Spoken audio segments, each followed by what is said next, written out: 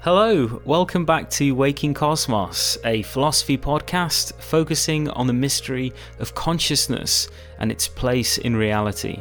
Adrian here, good to be back with you. Today I'm joined by the neuroscientist Donald Hoffman. Many of you have been requesting Donald come on the podcast. For those of you who don't know, Donald Hoffman has gained a lot of attention for his theory in which reality is a network of interacting conscious agents. It's a precise mathematical theory with all kinds of very interesting implications, and today we cover a lot of ground relating to his theory and this larger possibility that consciousness is fundamental to reality. We talk about idealism and panpsychism and how they relate to his way of thinking. We talk about why evolution hid the truth of reality from us.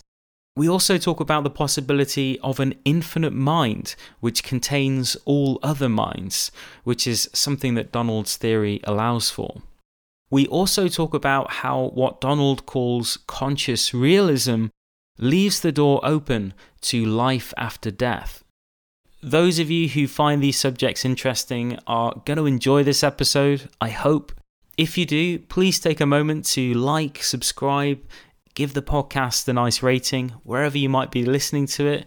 It's very encouraging to me to know when these conversations are resonating with you, and it also stimulates the algorithm, which is very good for our visibility. If you're watching on YouTube, I'll be in the comments section, so if you want to talk about the subjects in today's episode, share your thoughts, I very much welcome that, and I look forward to chatting with you there. The very last thing to say is thank you to those of you who are supporting Waking Cosmos on Patreon. I'm slowly edging towards my goal where I can afford to turn Waking Cosmos into a full-time project, so I'm really grateful to those of you who are helping me do that. I've been really touched by the support and encouragement many of you have been giving me there. If you're not, but you'd like to support us, the place to go is patreon.com/wakingcosmos, and that'll also get you early access to these episodes. Remember, if you find Donald's ideas interesting, his book, The Case Against Reality, covers all of the subjects we talk about today. It's very good. There's an Audible version of it as well. Very worth checking out. Links in the description. Alright, without further delay, here is my conversation with Donald Hoffman. Hi Donald, good to be talking with you. How are you? Very good, Adrian. Thank you very much. How are you? I'm great. Yeah, thank you for agreeing to this conversation. I've been really looking forward to it. So, you've become known for your theory in which the fabric of reality itself is comprised fundamentally of interactions in consciousness. It's a very interesting theory, a mathematical theory, and I'm very much looking forward to exploring it with you. But before we get into your ideas about the nature of reality, I think the natural way to get there is through your views on perception and your argument that what we perceive as reality through our human perceptions is in fact much, much further from the truth of what's really out there than even evolutionary psychologists have recognized. So, Donald, clearly our minds evolved over millions of years to aid in our survival. So why would our minds conceal reality from us? Right. So it's very natural for us to think that seeing reality as it is would make us more fit. No one thinks that we see all of reality, but it seems natural to think that evolution would shape our senses to report those aspects of objective reality that were essential for our survival. And so if I see an apple, the shape of the apple, the color of the apple, the position of the apple, we think we're seeing true properties of an apple that would exist and have those properties even if there were no creatures to observe it, no perceivers that could see it. We think the same thing about the moon. We see a moon, we see its shape, we see that it's far away. Presumably, we think we're seeing a moon that would exist even if there were no life on Earth to observe it. And the argument that normally we would like to give for that is to say, look, those of our ancestors that saw reality more accurately had a competitive advantage in the essential functions of life: feeding, fighting, fleeing, and mating. And therefore, they were more likely to pass on the genes that coded for those more accurate perceptions. And so after thousands of generations of that kind of process, we can be quite confident that we're the offspring of those who in each generation saw more accurately. And so we see, in the normal case, reality as it is, or at least those aspects of reality that we need to see. And that argument seems quite plausible, and in fact, many of my colleagues will make that informally. But it turns out that we don't need to be satisfied with informal arguments. Evolution by natural selection is now a mathematically precise theory. We have evolutionary game theory. John Maynard Smith, a very famous British mathematician, was the genius who turned evolution by natural selection into a mathematically precise science. And so we can use the tools of evolutionary game theory to ask a precise question. Does natural selection favor perceptual strategies that see the truth, at least some aspect of the truth? And have those kinds of strategies compete against strategies that see none of the truth and are just tuned to what are called the fitness payoffs in evolution. And the fitness payoffs are like the points in a video game. If you're playing a video game and you want to get to the next level, you have to focus on collecting points as quickly as you can and as intelligently as you can. And if you get enough points, then you go to the next level. And in evolution by natural selection, you can think of it as like a game, and you're collecting points. Fitness payoffs are the points. But if you collect enough, you don't go to the next generation. Your genes in your offspring go to the next generation. And so these fitness payoffs are what the game of life is all about, collecting these fitness payoffs. Like if you're a hungry lion, a steak could give you lots of fitness payoffs, but that same lion, if it's interested in mating, well, that steak gives it no payoffs at all for mating. And so payoffs are going to depend on the organism, what it's trying to do, eating versus mating, and so forth. And so what we were able to do is to show we did evolutionary game simulations, and then we used the mathematics of evolution to prove a theorem. And the simulations and the theorem both agree. The bottom line is this: organisms that see reality as it is are never more fit than organisms of equal complexity that see none of reality and are just tuned to the fitness payoffs. In other words, seeing the truth will drive you extinct. So that's just a theorem of evolution by natural selection. There's no payoff in terms of reproductive payoff for seeing the truth. The payoff is all for ignoring the truth, not seeing any of the truth, and just being tuned, having your senses tuned to the fitness payoffs. So what evolution is basically telling us is that what we're seeing is more like an interface. Evolution has shaped us with an interface, like the desktop interface on your computer. You don't see the diodes and resistors and circuits and software and magnetic fields in your computer. If you had to deal with all that, you couldn't write emails and edit files and edit your photographs. It would be too complicated. Seeing that quote-unquote truth would get in the way. So we have very simplified user interfaces with simple, colorful icons that let us do what we need to do. And those icons in that interface is there explicitly to hide the truth, because if you had to deal with the truth, it would be too complicated. So we have simple eye candy that lets us do what we need to do. And that's what evolution has done for us. So to put it flatly, space and time and physical objects are not objective reality. They're a simplified user interface. Space-time is our three-dimensional desktop, and tables and chairs and apples and the moon are simply three-dimensional icons in our desktop. They're there not to show us the truth, but to hide the truth and simply to guide adaptive action. And that's the main point of evolution, is giving us the symbols we need so that we can act in the way we need to act to stay alive and reproduce. So it turns out that the best way to do that is not to see the truth, but to have a user interface that hides the truth. Right.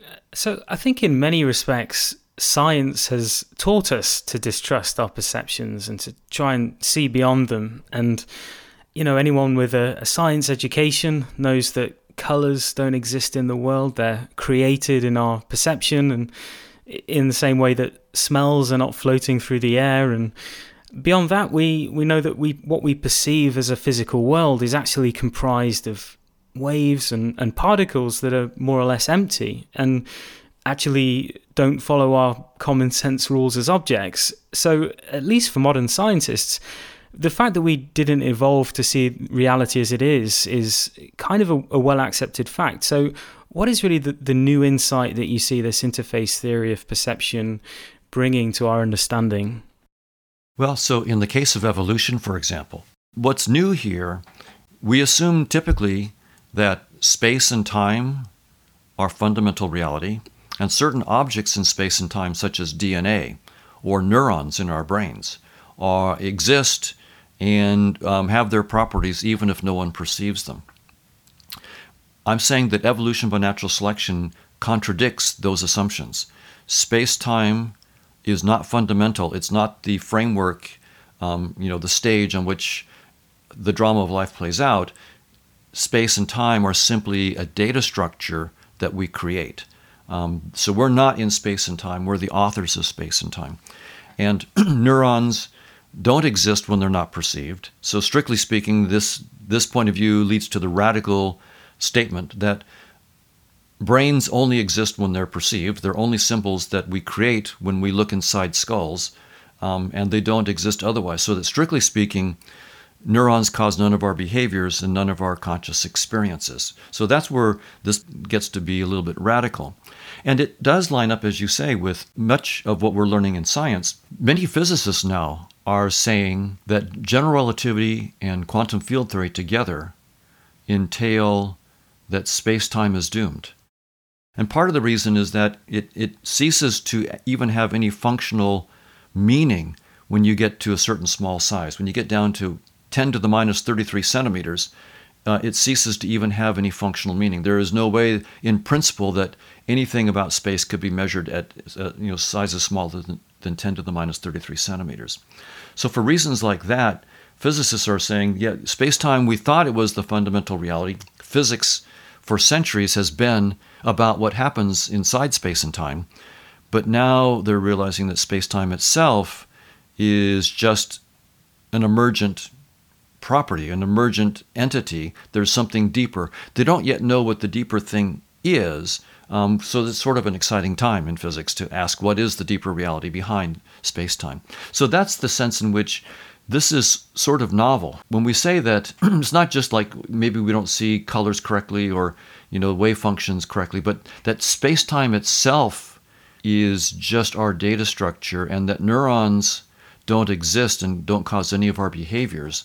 Neurons only exist when we look inside skulls. That's when people begin to think this is a little bit novel and maybe a little bit crazy.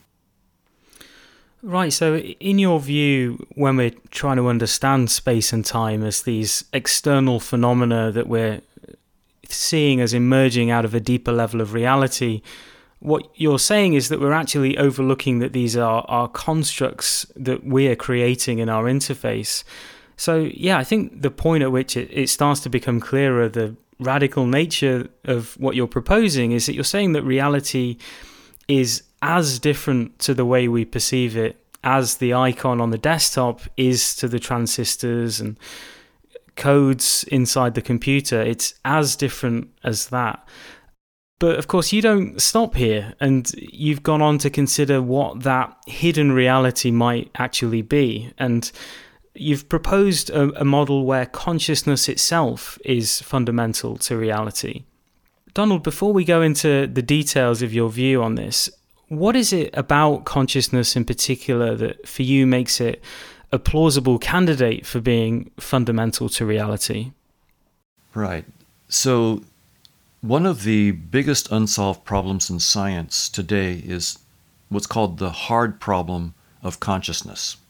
This was recognized by Leibniz 300 years ago, by Thomas Huxley in 1860s, and it's still one of the biggest unsolved problems in science today. And the problem is this: we have various kinds of conscious experiences, like simple things like tasting chocolate, having a headache, smelling garlic, feeling the touch of velvet or something like that. We have these conscious experiences, on the one hand, and we have lots of evidence of neural activity in the brain when we measure brain activity that's correlated with specific conscious experiences. So, for example, my experience of color is highly correlated with activity in visual area V4 of the brain. It's in the ventral temporal lobe. And if you take a magnet, a transcranial magnetic stimulation device, and use that you can just touch it to your skull next to area V4 of cortex and inhibit V4, then you will lose all color experience in the right part of your visual world. Everything to the right of where you're looking will look like a black and white television screen picture. It's just all shades of gray. You can see the shapes and the objects and the motions just fine, but you don't see any color. Then you turn the magnet off and the color comes back into your visual world. And if you excite V4, then you'll get psychedelic colors in the opposite visual field. So left V4 excitation leads to right hemifield psychedelic colors. So we have hundreds of correlations like this between brain activity and conscious experiences, but we don't have, remarkably, any scientific theory that can, with mathematical precision, say exactly how neural activity might cause specific conscious experiences, like specific green color that you might see, green 55. What brain activity is responsible for creating color green 55? Why does that brain activity cause that color experience, and why is it the case that it could not possibly have caused the taste of chocolate instead, or the smell of garlic? We have no theory that can explain even one specific conscious experience. There are some who will say our belief in conscious experiences is an illusion. We have the illusion that we're having conscious experiences like green 55 or the smell of garlic or something like that.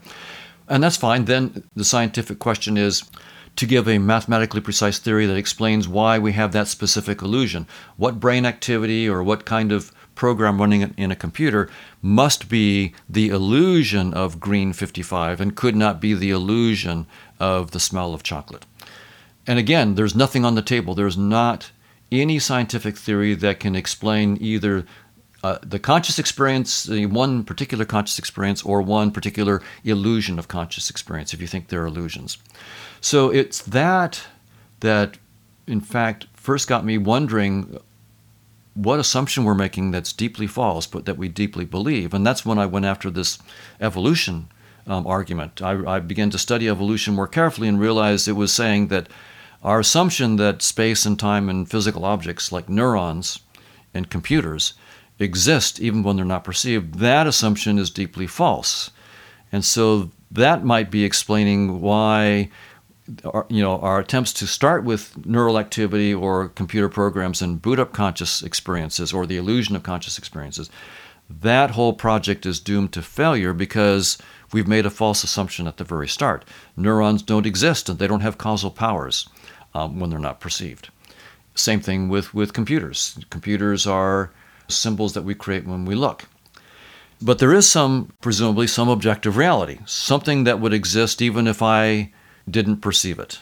And so what I'm trying to do then is, of course, I don't know what the objective reality is, right? If it's not space and time, it's not physical objects, it's anyone's guess what objective reality might be. So as a scientist, all I can do is say, let me make a proposal.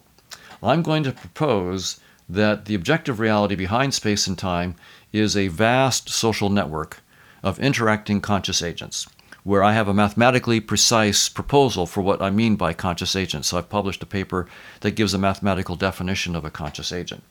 And then to see if that theory might be plausible, might be worth looking at, what I have to do is try to solve this hard problem of consciousness in the opposite direction. I'll start with this mathematical theory of conscious agents, this vast social network, and its dynamics, and see if I can't, from that, with mathematical precision, boot up space-time and physical objects and look and see if I can show that the dynamics of consciousness looks like evolution by natural selection. It looks like quantum field theory and general relativity when we project the dynamics of consciousness into this space-time user interface. So the big picture is the reality is this vast social network. Think like the Twitterverse. There's tens of millions of Twitter users, literally billions of tweets, scores of items that are trending. No Twitter user could ever fully engage with all the billion tweets and millions of users. So if we want to understand the Twitterverse, to understand what's happening in England versus what's happening in New York or California, what we would need to do is have some kind of visualization tool, so like maybe a virtual reality visualization tool that ignores most of the data of the Twitterverse because it's just too complicated, and just takes the key aspects of it that we're interested in and transforms it into like colored icons in moving in three-dimensional virtual reality that we've constructed, that lets us just understand what's trending in New York versus what's happening in London and so forth. So that would be a visualization tool that we use. And so what I'm saying is, the universe itself, the fundamental reality, is a vast social network of conscious agents, and certain conscious agents, namely humans, for example, use space-time and physical objects as our visualization tool. They're not the fundamental reality. Space-time and objects are not a fundamental reality. They're just a visualization tool. And our species, if this is correct, has just made a very rookie mistake of thinking that our visualization tool was the final reality. Space and time are just a visualization tool that our species uses to visualize this vast social network of interacting conscious agents in a simplified format. And so we've made the rookie mistake of thinking that our visualization tool was the final reality. So from this point of view, science so far has only been a study of our interface, of our visualization tool. But the tools of science, I believe, are extremely powerful, and they're not limited to merely exploring our visualization tool.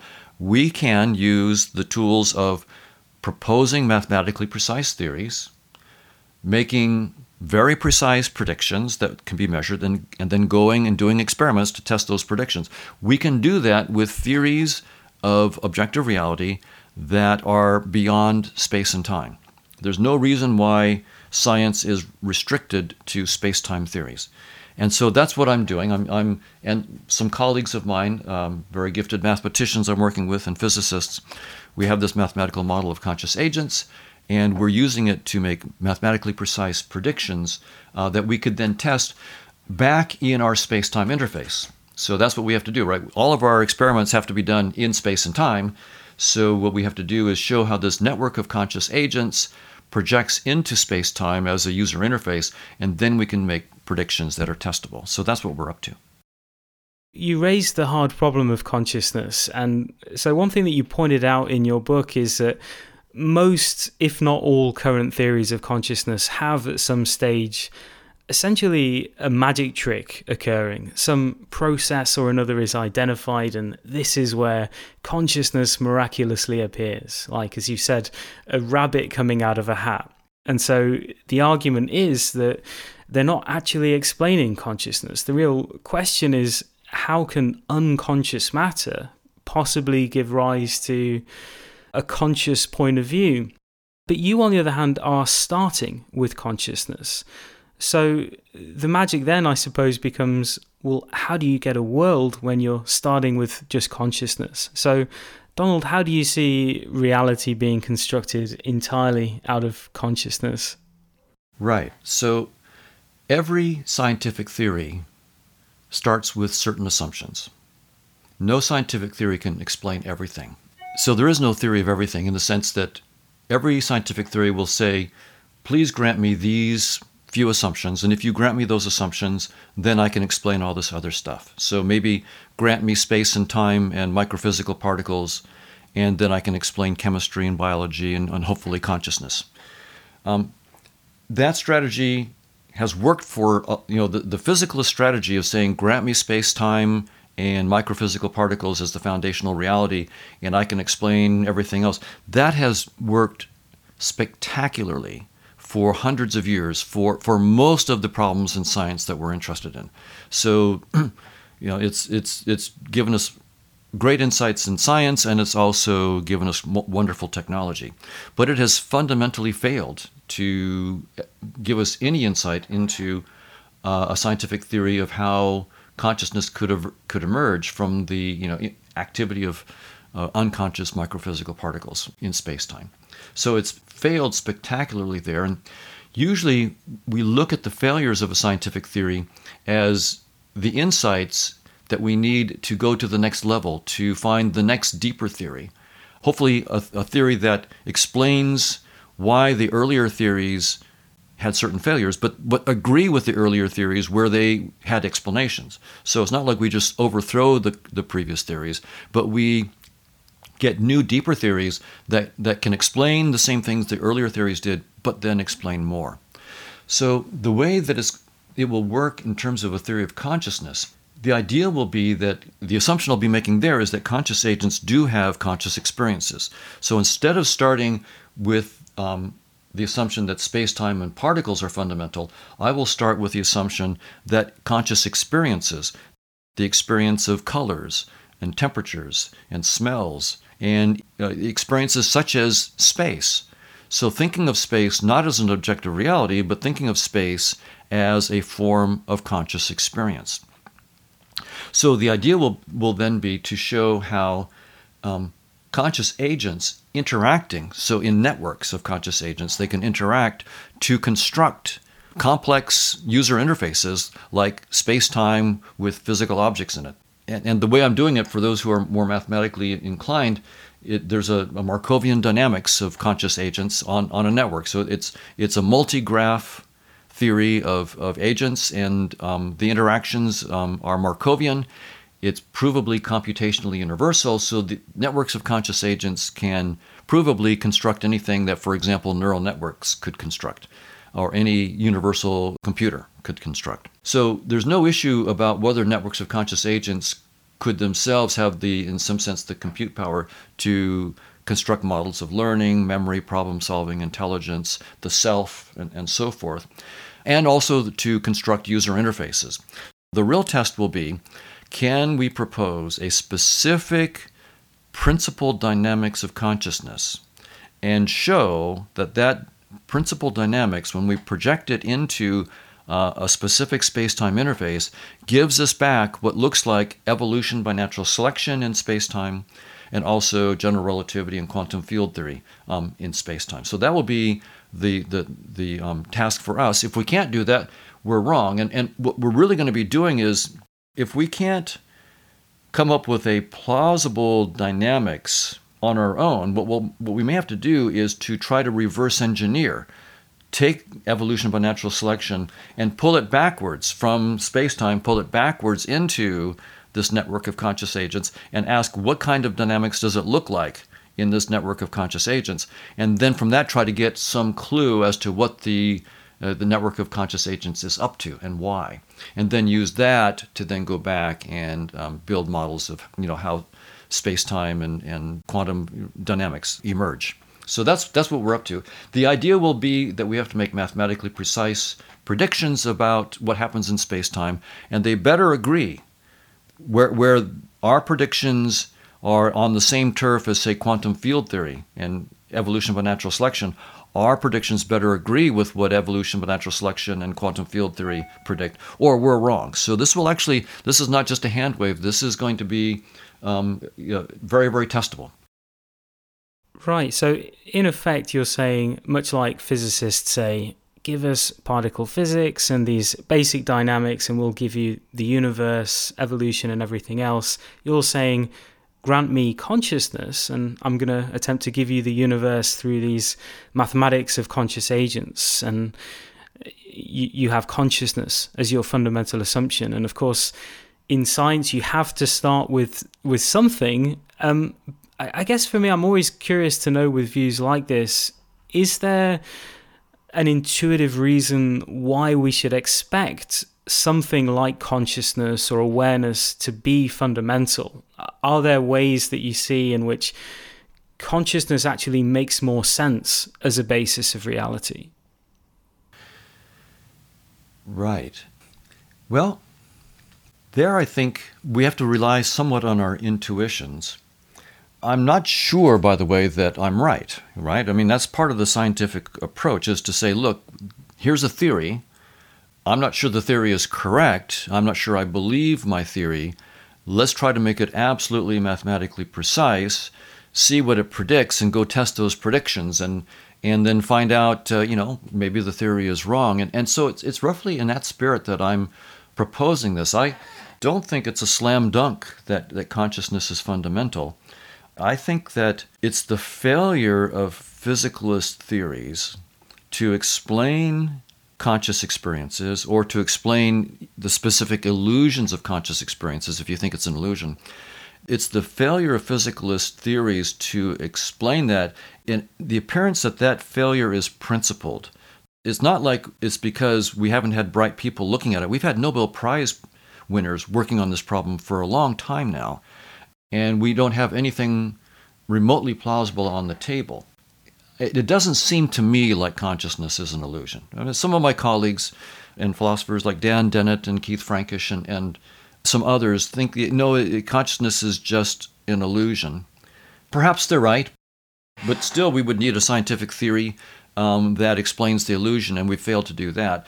So my attitude is more, I'm not claiming I'm right. I'm just saying let's start with a theory in which we take consciousness seriously, we take headaches and simple things like smells of cheese and so forth as part of the fundamental furniture of the universe, make that idea precise. And if that theory can actually show how to boot up space and time and all of current modern science, including quantum field theory and evolution, that doesn't even then prove the theory is correct. It doesn't prove that consciousness is fundamental, but it does make it far more plausible, and it makes it, at least what we would have is a explanatory framework that has broader explanatory power than physicalism has. So my own attitude is that we should be very, very careful about claiming we know the truth. I don't claim to know the truth. It just seems like physicalism is now, with all of its spectacular successes, it has reached a fundamental limit, and we should take that limit and note it very, very seriously. And it looks to me like a theory in which consciousness is fundamental doesn't have that limit. It seems that it's going to be a much easier task to start with consciousness and boot up what looks like unconscious matter and space-time. The other direction seems very, very difficult, to start with unconscious matter and space-time and to boot up consciousness or the specific illusions of consciousness. No one's been able to do that. So I guess my attitude is partly pragmatic. Physicalism has hit a hard wall. We've been stuck on the same problem for centuries. It's time to try a different approach. This new approach in which consciousness is fundamental seems to be able to make headway where physicalism doesn't. Now, if the theory that consciousness is fundamental then eventually runs into some brick wall, then I would be very eager to then come up with a deeper framework. I have no idea what that would be, but I think that's more in the spirit of the scientific attitude of not to be dogmatic. It's just to say, what are the strengths of these theories? What are the weaknesses? And, maybe we need to move on to a deeper theory. What you're proposing is, in a way, a form of idealism, which is in many respects a very ancient view, especially in Eastern traditions, but also some Western philosophers as well have defended forms of idealism. And so idealism, just very briefly to summarize, captures views where consciousness is simply everything. Everything is inside consciousness in some sense. And so how do you see your theory in relation to idealism, and perhaps going beyond previous versions that have existed before? Right. I call my view conscious realism instead of idealism. And I use the word realism on purpose. I'm proposing that consciousness is the fundamental nature of reality, that there is an objective reality and it is consciousness, and that we can, as scientists, build mathematical models of that objective reality. Now, idealism shares a lot in spirit with what I'm saying. Idealists like Berkeley and Kant and Hegel and so forth, would say that the physical world is not the final reality or the fundamental reality, that there's something beyond the world of appearances of space and time. So Kant talked about the phenomenal realm of space and time, and then a noumenal realm which goes beyond space and time. Now, he said that we couldn't actually say anything about the noumenal realm. In particular, we couldn't do science of the noumenal realm. Kant might be right, but I'm disagreeing with him. I'm saying the noumenal realm is this vast social network of conscious agents. We can write down a mathematical model of those conscious agents and make predictions back in space and time that we can go test. Now, I may be wrong. Kant might be right. Maybe it's, in fact, not possible for us to ever truly do science of the noumenal realm. But as a scientist, I can't go there. At least I'm not going to go there now. It's bad for a scientist to say you can't do it. We need to give it the good old college try and see how far we can go. Now, in many cases, idealism historically has had some anti-science inclinations. It's been a reaction against the advances of a physicalist science, and that was part of, in my view, part of Berkeley's motivation was to defend a certain faith against the advances of a Newtonian mechanics that seemed to perhaps cut against that faith. From my point of view, what I want is an idealism, what I call a conscious realism, that has no anti-science inclinations in it whatsoever. It's saying we can use the method of science, mathematically precise theories, testable hypotheses, and then revising our theories in light of the evidence of the experiments we do. So it's absolutely not an anti-science proposal, and it's not an anti-realist proposal. I'm proposing there is an objective reality, we can do science of it, and that reality is a network of conscious agents. So there's something different in flavor from previous idealisms. Many idealisms are associated with some kind of anti-realism or a claim that there are certain limits to what science can do, or are reactionary against the march of Newtonian physics and so forth. And so mine has none of that. In fact, in terms of Newtonian physics, I better get back Newtonian physics as a special projection of this dynamics of conscious agents, or I'm wrong. So I'm not trying to overthrow Newtonian physics. I'm saying it's a special case of a much deeper dynamics. So that's sort of my view of how conscious realism is related to classical idealism. I don't know that idealism is necessarily associated with being anti-science. When I think of Schelling and Kant and Goethe to some extent, I don't necessarily think that they were anti-science, and I don't think they would have necessarily have wanted to throw out Newtonian physics, but I think that they would have wanted to say that the underlying nature of reality is more mind-like. Yeah, I would say I absolutely agree with you. It's certainly not the case that all proponents of idealism were anti-realist or anti-science. By no means. However, I've noticed among my colleagues, if I use the term idealism, they would assume that it was sort of an anti-science or anti-realist point of view, which is why I then decided not to use the term idealism, because it has too many, there's too many things that get packed under the name idealism, so I decided to use conscious realism. So there are clearly significant benefits of having a very mathematically precise definition of a conscious agent. One issue that I think may come up for some people is, at the end of the day, consciousness itself is essentially a qualitative phenomenon. And so while mathematics describes things very well in a quantitative way and from a third-person perspective, but how do you see a mathematical theory actually shedding light on these interior qualities of experience? Why, for example, redness has the distinct quality that it does, but also how does that quality of redness exist in a precise relation to, say, the taste of cinnamon or the smell of cut grass? Do you see your theory eventually shedding light on both these qualities of experience, but also how they might intelligibly relate to each other? Yes, there is a field called psychophysics that was established by a German scientist named Fechner around 1860. And since then, there's been a lot of research that's been done in psychophysics where we do mathematically precise modeling of conscious experiences, and we do psychophysical experiments. And it turns out that wherever we look, conscious experiences are not amorphous.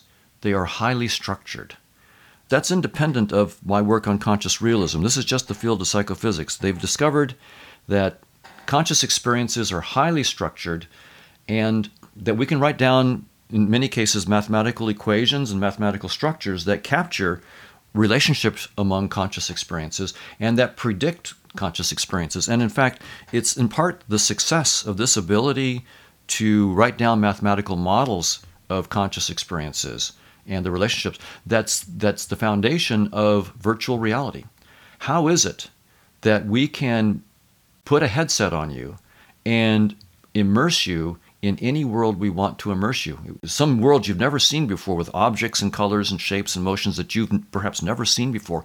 The reason we can do that and we can know exactly what we're going to make you see is because we have now a mathematics of conscious experiences that's highly precise. And so that's work that's been going on for, since 1860, and the insights that we've gotten from that are among the insights that go into the success of modern virtual reality. So already we're making great strides on understanding the mathematical relationships among various conscious experiences. And I think that the work that I'm doing will just be a continuation of that trend.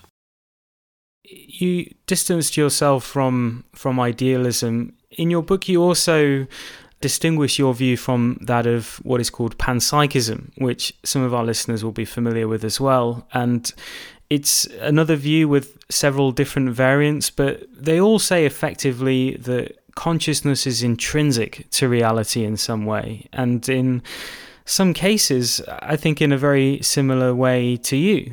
So I wonder why you don't consider your theory to be a species of panpsychism either. Right. So panpsychism is a label that's applied to some very different kinds of views. So it's unfortunate, again, that the name itself doesn't just point to one specific precise idea. So one brand of idea that's called panpsychism is the idea that there are physical particles like electrons and protons and quarks and so forth. They are real physical particles. And in addition to their physical properties like position, momentum, and spin and charge and so forth, they also have, say, a unit of consciousness. So an electron has a unit of consciousness and a proton has a unit of consciousness. There's something it's like to be an electron. There's something it's like to be a proton. It may be very simple, who knows? It's probably very different from what it's like to be a human being. And if that's what we mean by panpsychism, so there are physical things like electrons and protons that have genuine physical properties, but they also have genuine non-physical properties, namely these conscious experiences, then that's a form of dualism. And most scientists don't like dualism. We want to avoid dualism. And the theory that I'm proposing of conscious realism is not dualistic. It's a monist theory. It's saying consciousness is fundamental, and the only kind of stuff there is consciousness. Space, time, and matter are simply forms of conscious experiences. They're not something independent of consciousness. The form of panpsychism that I just described would be a form of dualism. Now, I know that there are some who use the word panpsychism to refer to a non-dualist framework, and they'll use a language in which they still talk about particles with consciousness as well, but they would like to say in some sense that there's only consciousness. And if they go that direction, that's closer to what I'm trying to say. I just think that the idea of even talking about particles in the same sentence of what you're saying is fundamental in terms of consciousness just begs people to think about dualism, and it just seems the wrong language. And by the way, panpsychism has never been turned into a precise mathematical theory. There's no definition of what the panpsychist means by consciousness. So, and that's another interesting thing. I mean, idealism has never been given a mathematical theory until now. My theory of conscious realism is, so far as I know, the first mathematically precise theory of consciousness. that is a monist theory and doesn't try to just view consciousness as, say, emerging from some functional properties, integrated information, or quantum coherence of microtubule collapses or something like that, in which consciousness by itself and not as a result of being property of some functional, physical system. Consciousness itself is fundamental. This is the first time that I know of that there's a mathematically precise theory of consciousness in that way. And panpsychism has not yet had a proponent that's put something mathematical on the table. I would love for them to do it. And that certainly is what your theory has going for it. It's much more potentially scientifically even falsifiable, the fact that it has this very precise mathematical definition. And yeah, you're certainly correct as well that there are versions of panpsychism which are dualistic. So they end up with these two fundamental substances of mind and matter, and then a real problem of how they could ever possibly interact. But actually the version of panpsychism that I see being defended almost in all cases these days is more of a dual aspect monism. And so it's a monism because it's only one fundamental thing, but rather than having these two distinct substances, mind and matter are seen as implying each other, sort of in an analogous way to exteriors and interiors. They are in necessity of each other. They imply each other somehow. And as far as I can tell, your theory kind of begins with the same intuition of panpsychism as well, that we simply don't see the intrinsic nature of reality through our observations, except for perhaps in our consciousness, which we experience directly. And so this makes it a candidate for being this fundamental ground of reality. And as far as I can tell, correct me if I'm wrong, but you do seem to have similar ontological assumptions as panpsychism for similar reasons, but you're plugging into that this ingenious mathematical interface idea in which reality is even further obscured by our interface, and so we have to build out from there. So it seems to me, and like I say, please correct me if I'm wrong, but that your theory is effectively plugging into panpsychist intuitions and then building out from there in a very ingenious and interesting way. Right. So yeah, the kind of panpsychism you're describing there is for example, the kind that I think is close to what Galen Strawson is defending. Right. And I think it's a very interesting point of view. I would say the difference between that view and mine is that the theory of conscious agents allows for the existence of conscious agents in which they have no interface at all. There are simple agents that literally have conscious experiences and nothing like space-time, nothing like particles at all. Just merely conscious experiences without that format. So I think that certain conscious agents may answer to the kind of thing that panpsychists like Galen Strawson are talking about. But my theory allows that there is a wider variety of conscious agents in which there is nothing like a space-time. There is nothing like microphysical particles at all. And nothing that would answer to our ideas about a physicalist, So the dual aspect monism, I'm claiming that there could be conscious agents for which what we call the physical side of that dual aspect monism just isn't there. But I think there are cases where it could be there. So I think that is one big difference, and of course the other difference is just the mathematical precision. But I would say I have a lot more in common with panpsychists like Galen Strawson than I do with physicalists. Absolutely.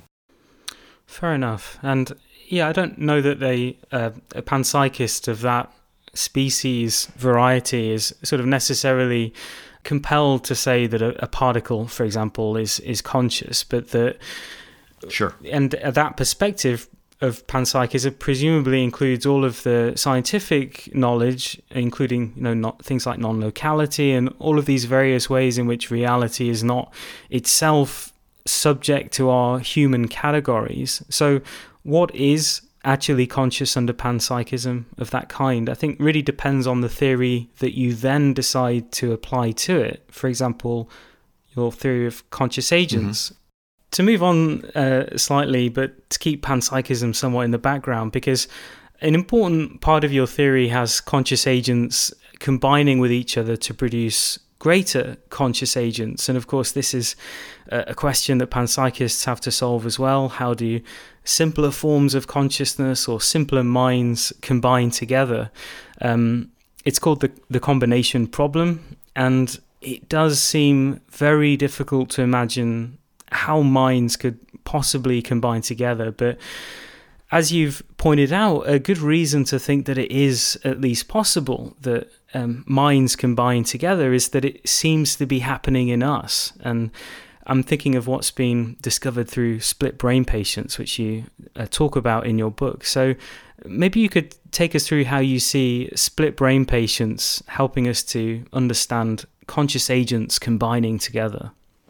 Right. So there have been patients with epilepsy so severe that drugs were not able to adequately control the symptoms. And so in desperate cases, they've had to do a surgery in which a surgeon opens up the skull and cuts a band of fibers called the corpus callosum, about 200 million to 225 million axons that join the left and the right hemispheres. They connect the two. It's like a Ethernet cable between the two hemispheres.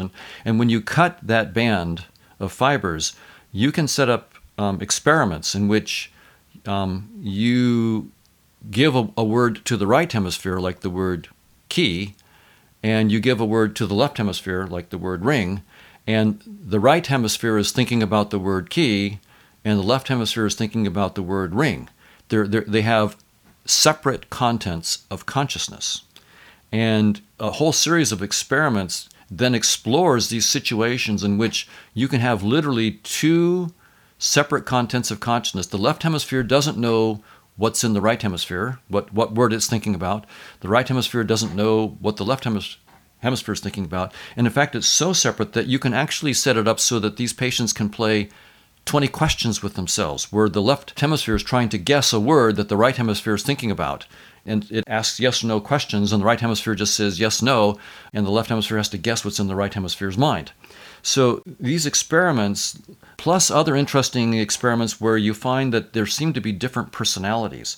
The right hemisphere in one patient wanted to be a race car driver, the left hemisphere wanted to be a draftsman. Very different likes and dislikes. So that leads to the idea that you're not just one consciousness, perhaps, and not just one personality, but more than one. And yet, when we have our, in the normal case, when we don't have our corpus callosum cut, we often will feel like we're one person with one set of ideas and experiences and so forth.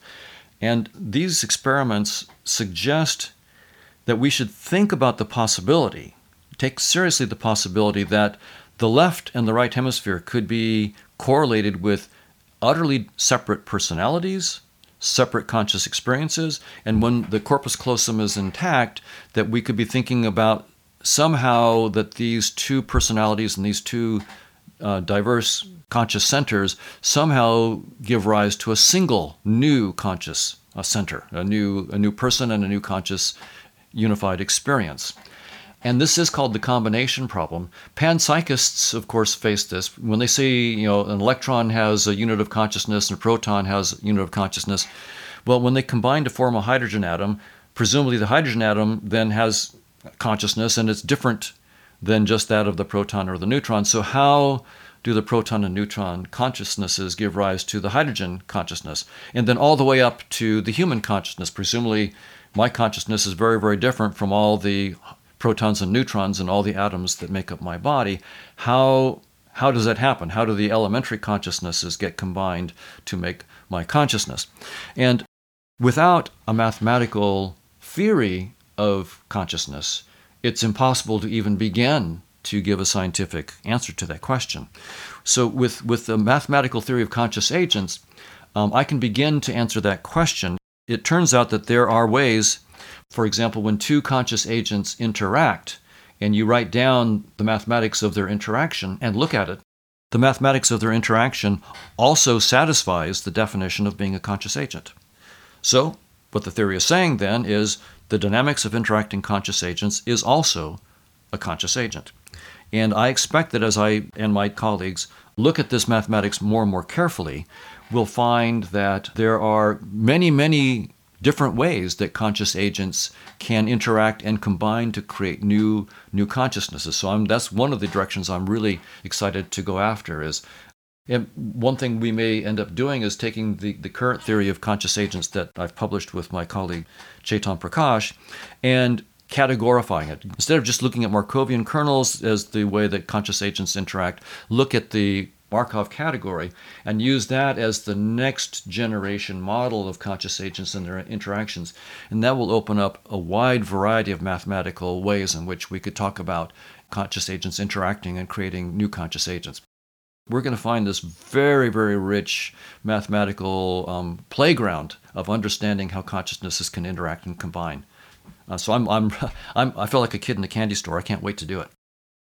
Right, so as you just mentioned, something that comes out of this combining of consciousness in your theory is that it permits and even alludes to the existence of much greater minds existing above us in a way, and also all the way up to potentially infinitely great minds. And I want to explore with you what these greater minds might be like, but just in order to understand this sort of sequence of minds coming together, is it your view that, our two minds interacting now are creating a new conscious agent? And if not, what do you think is the necessary level of interaction where a new mind or a new conscious agent becomes instantiated?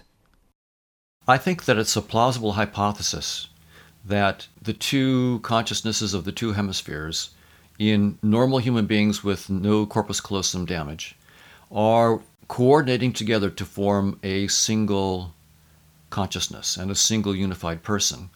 That doesn't destroy the separate consciousnesses of the two hemispheres independently and their two personalities.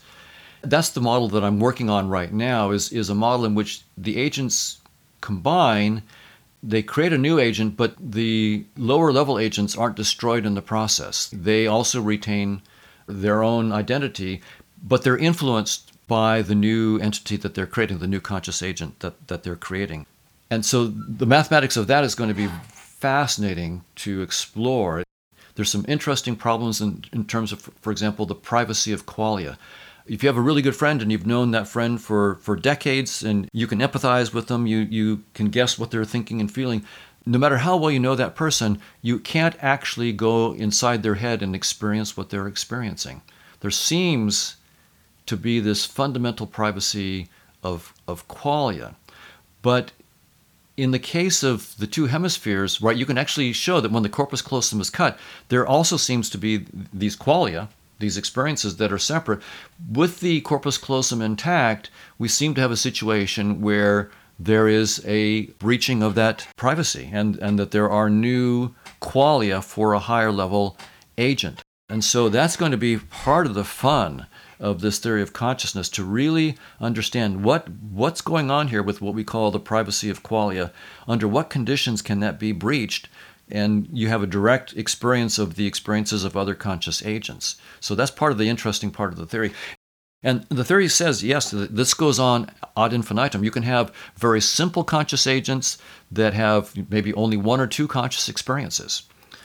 They can combine to create agents with 4 experiences and 8 and so forth. And the mathematics allows that you could have this go on to infinity, so that there are conscious agents with an infinite range of experiences. So once we get to that area, where conscious agents with an infinite variety of conscious experiences, now we're treading on the turf of spirituality. We're talking about infinite consciousnesses. But we have mathematical precision. We can actually start to prove theorems about these higher level consciousnesses and their relationship to finite consciousnesses. So it's going to be fun to explore. I'm just excited to explore all this. Right, so this idea of infinitely great minds, as you say, gets us into theological territory because, as you said, what is God if not an infinite mind? But the interesting thing about this specific approach of yours is that it leads to us potentially being able to say precise things about what an infinite mind might be like. So, for example, you've suggested omnipotence and omniscience are not necessarily attributes of an infinite mind, which of course have been traditionally attributed to God. But also, nor would an infinite mind need to be, as you've said, alone in its infinity. So there may be many infinite minds. So, Donald, could you perhaps talk a bit about how you arrive at these kinds of conclusions? Right. So when you start combining agents to create agents with more and more conscious experiences, more and more complexity of their dynamics, you can go to infinity in a variety of ways. It's pretty clear that there's not just one infinite conscious agent. There are many. There's an infinity of infinite conscious agents that the mathematics allows. Given that, there is a technical question. Is there ever going to be a single greatest conscious agent that in some sense contains all the other conscious agents, some maximal infinite conscious agent? That will be a matter for a theorem and proof in the mathematics. And I have no guess right now how it's going to come out. For me, it's a toss of a coin.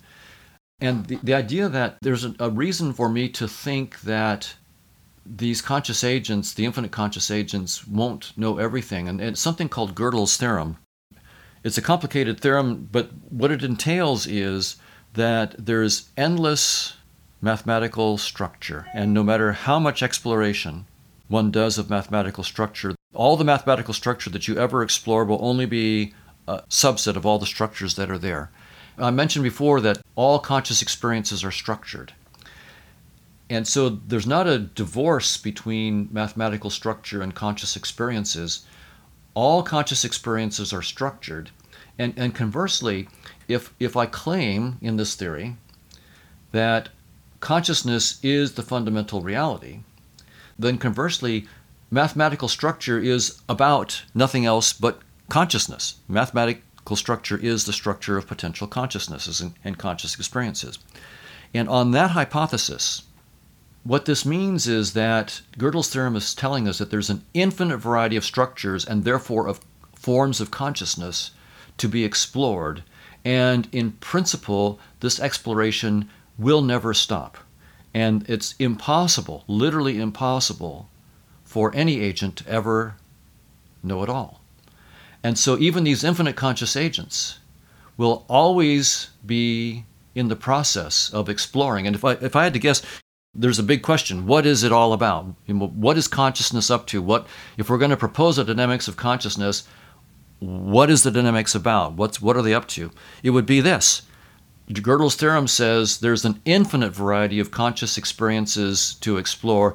It's impossible in principle to ever explore it all. No matter how much you explore, there will be always infinite vistas beyond what you've explored. And so that is what consciousness is up to.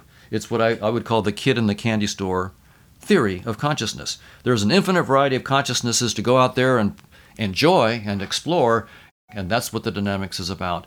And the reason the dynamics hasn't stopped, and it continues and will continue forever, is because Gödel's theorem guarantees that there is complete job security in this endeavor. That's fascinating, and it almost evokes a kind of teleological nature to reality itself, like as if it's undergoing this seeking process, this infinite process of self-understanding. And just this idea of the possibility of minds that could exist outside of our realm of perception, that our minds may contribute to as part of our instantiation. It's a disorientating almost way of thing to think about. Donald, I'd love to get your views about conscious artificial intelligence, because many people who argue that consciousness is fundamental are also deeply skeptical about conscious AI, and yet you've argued that conscious AI could be possible. So how do you see conscious AI fitting with your views about reality? Right. The standard approach to the question, could AIs be conscious, is a physicalist approach. The idea there is that we're starting with circuits and software which are by hypothesis unconscious. if I turn off my laptop, I'm not worried that I'm committing murder. I'm killing a consciousness. I mean, I'm just turning off my laptop. So we just assume that in the normal case, circuits and software are not conscious. But if you get the right kind of complexity, the right kind of dynamical systems going, some kind of neural network of the right dynamical properties, maybe self-reference and so forth, then somehow the magic of consciousness occurs, or the illusion of consciousness occurs. So some of my colleagues who think that consciousness is fundamental will just say, no, AI can't be conscious because you can never take unconscious circuits and turn them into consciousness. But I take a slightly different view, and that is to say, from the point of view in which consciousness is fundamental, and space-time and physical objects are just our user interface, we can completely reformulate the question of AI and consciousness. First, think about this. If you look at your own face in the mirror, all you see directly is just skin, hair, and eyes. That's all anybody could ever see. But what you know firsthand that you don't see in the mirror is your whole rich world of conscious experiences, your hopes, your dreams, your aspirations, your love of music, the colors, shapes, and sounds and smells that you're experiencing. That whole vibrant, rich world of your conscious experiences is absolutely not visible in the mirror, and yet you know it's there. So your interface, your space and time interface, has certain portals, like we call them faces and bodies. My face, the face that you experience when you look at me, is your portal into my consciousness. It gives you some insight into the conscious agent behind the face. But of course, it's very fallible. Even someone who you know very, very well, you can look at their face. If they're smiling, you can guess that they're happy. If they're frowning, you can guess that they're feeling sad. But they could be fooling you. You can never know for sure. But nevertheless, that face is a genuine, if fallible and dim, but a genuine portal into their consciousness. And so we have apparently firsthand evidence that our space-time interface can give us real portals into this realm of conscious agents. So then I change the AI consciousness question this way. We know that our interface has portals into the realm of conscious agents. If we understood our interface well enough, and how it interacts with this realm of conscious agents, could we develop technology to rejig our interface to open up new portals into the realm of conscious agents? And might that technology look like circuits and software? And I see no reason to dismiss that possibility. I think the answer is yes. I think that we will, once we understand this network of conscious agents, have a mathematically precise understanding of it, mathematically precise understanding of how it projects into space and time and gives rise to what we call atoms and particles moving around in space and time, and eventually circuits and software, we should be able to reverse engineer this whole process and open up new portals. In this version of it, we wouldn't be creating new consciousnesses. We would be using technology to open up new portals into conscious agents that are already there. And that may be a Pandora's box. I mean, my theory doesn't entail that all those conscious agents are going to be nice to us. I don't know. And it's also possible that we will develop technologies to create new consciousnesses as well. That's a little bit harder for me to understand at this point. The idea that we could open up new portals seems pretty straightforward from this framework. Creating new consciousnesses, I think that there's a possibility, and I'm looking forward to exploring that with the mathematics. At some point, you become a student of the math. You write down the mathematical theory of, like conscious agents, and the theory is much, much smarter than the person who writes it down. You now start exploring the mathematics, and you become a student. Yeah, I really like the way you put that. I don't know quite how to put this in your terms exactly, but I think, even though consciousness is probably fundamental, for me as well, I don't see that necessarily rules out that we could construct something that taps into this deeper consciousness. And if we get the physical side of it right, presumably the mental aspect would also have to be present as well. So a truly conscious AI wouldn't be strictly creating consciousness, as you say. It would be tapping into, or as you say, creating a portal into this deeper aspect of reality in perhaps the same way that our brains do. So I think your idea of conscious realism is similar to other views where consciousness is fundamental. There is a kind of spiritual significance to that, or if not spiritual exactly, but transformative in terms of how we see ourselves in reality, in the universe. Because if conscious agents are the whole of reality, as you said, then reality is like us. We can see ourselves as much more at home in that kind of a universe than we can in the standard materialist view. We're not significant as humans, but we are central as conscious beings to the core unfolding of reality.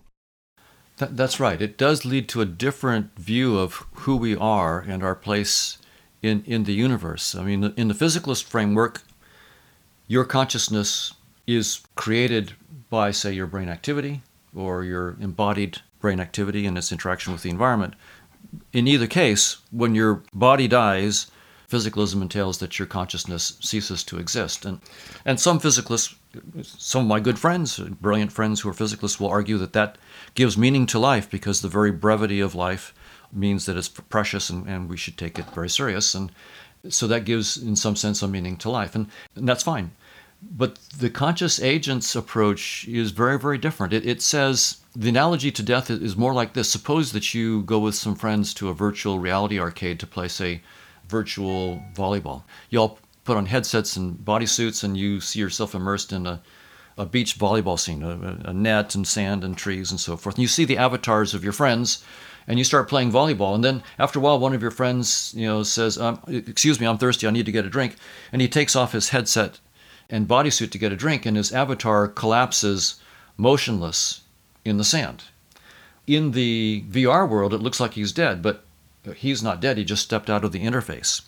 And when we recognize that space-time and matter are not the fundamental reality, they're just our headset. They're just our virtual reality. They're just our user interface. It leaves open the possibility that death is not the end of the consciousness. The conscious agent is simply stepping out of this interface. Now, what I don't know is how much of what we call ourself, our memories, our emotions, and so forth, will persist. That is, again, a matter for a mathematical analysis to ask, because the self is going to be part of the data structure that we create. It's not what we call ourself is, from the point of view of this theory, is not essential to who you are as a conscious agent. It's a story that you tell. It is a story that you weave about yourself. So how much of that story will persist? I don't know. But the idea that consciousness will necessarily cease at death seems to not be true in this theory of conscious agents. It seems that conscious agents can persist beyond what we call death. Whether the self and its memories persist, I don't know. But the nice thing is that's a technical question that we can try to ask. We don't have to just speculate. Yeah, I appreciate that you're open-minded about this subject of death, and I think we need to be.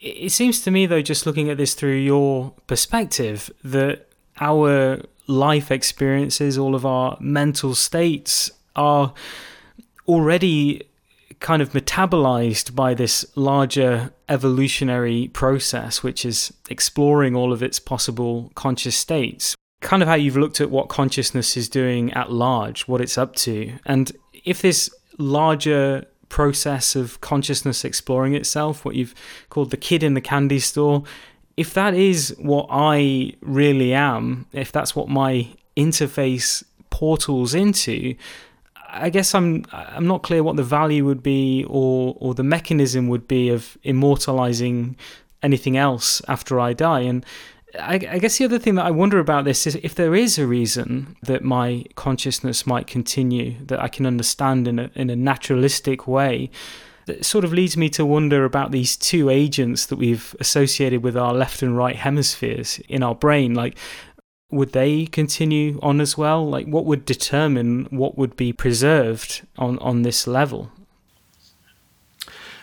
great questions, and I absolutely agree with you that it's certainly open, given the current state of my understanding of the mathematics, to say that in some sense, maybe what I call my consciousness might not persist. I mean, that's going to be a really interesting technical question to ask. One thing that along the line of the split brain patients, when Michael Gazzaniga interviewed some of these and tested these split brain patients, he asked them,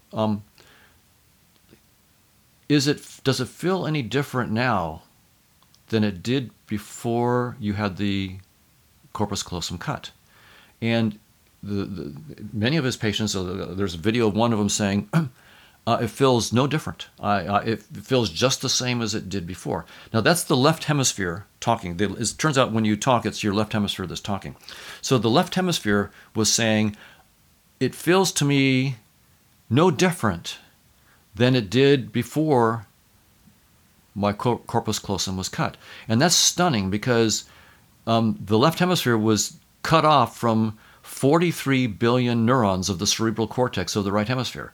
And for it to say nothing to see here is a stunning claim. And it turns out the left hemisphere is known to be a confabulator. So I asked Mike Gazzaniga, did he ever ask the right hemisphere the same question? Because the right hemisphere tends not to be a confabulator. And in his recent book, he pointed me to his book. In his book, he does mention that he's asked the right hemisphere, and the right hemisphere also says nothing to see here. I don't feel any different. That has to be a huge clue. If we take that seriously, that's going to be a huge clue to this whole combination of consciousness. And also the possibility that maybe consciousnesses that have been formed by combination could be dissolved. Some of my colleagues who are working with me, it's not just me, it's a team of Chetan Prakash, Manish Singh, Chris Fields, Federico Fagin, Mauro Dariano, Robert Prentner, Rashid Atmai, Shauna Dobson, and others are working on this.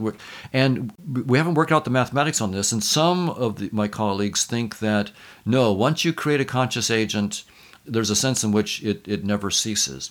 Since I don't have the mathematics giving a definitive answer yet, so I agree with you. We have to leave open the possibility that something that's very important to us may disappear at death. But physicalism demands that it disappears. Conscious agent theory leaves it open, and I can't wait to find out what it actually says. Well, Donald, it's been such a pleasure to hear you talk about your ideas. I know that I'll continue to follow your work with great interest. Before we finish, where should people go to find out more about your research and your ideas? Well, I've written a book recently called The Case Against Reality, and it's published by Penguin in the UK and Norton in the US. And so that's a good introduction to the ideas about we're not seeing the truth, it's just an interface. And the last chapter gives some hints about this idea of conscious agents. I do have a mathematical paper. For those who are interested in the mathematics, if you just Google Donald Hoffman, and the name of the paper is Objects of Consciousness. So Objects of Consciousness is online, it's free, and you can read the mathematics for yourself. Certainly, I can recommend your book, The Case Against Reality. It's a very interesting book, and even if your theory is wrong, you're very humble about this possibility that you could be wrong, but even if it's wrong, it's nonetheless very important as a contribution to this area of thinking about consciousness and how it fits into reality. And I have to say as well, I've read your book several times now, especially now in preparation of this interview, and every time I read it, I become more convinced that you're really onto something. So I do recommend people listening to check it out. And of course, there'll be a link to that in the description of this episode. Well, Donald, thanks again. I have so many more things that I'd love to talk with you about. So I hope we can do this again sometime. I would love to. I would be certainly open to do that, Adrian. And it has been a great pleasure to talk with you. Hello, me again. I hope you enjoyed today's conversation. If you did, give it a like or a nice rating, and don't forget to subscribe for more episodes. If you want to support my work on Waking Cosmos, you can do so at patreon.com/wakingcosmos, and thank you very much to those of you who are already doing that. Alright, I will see you next time for another episode of Waking Cosmos, exploring the nature of consciousness and its place in the universe. Until then.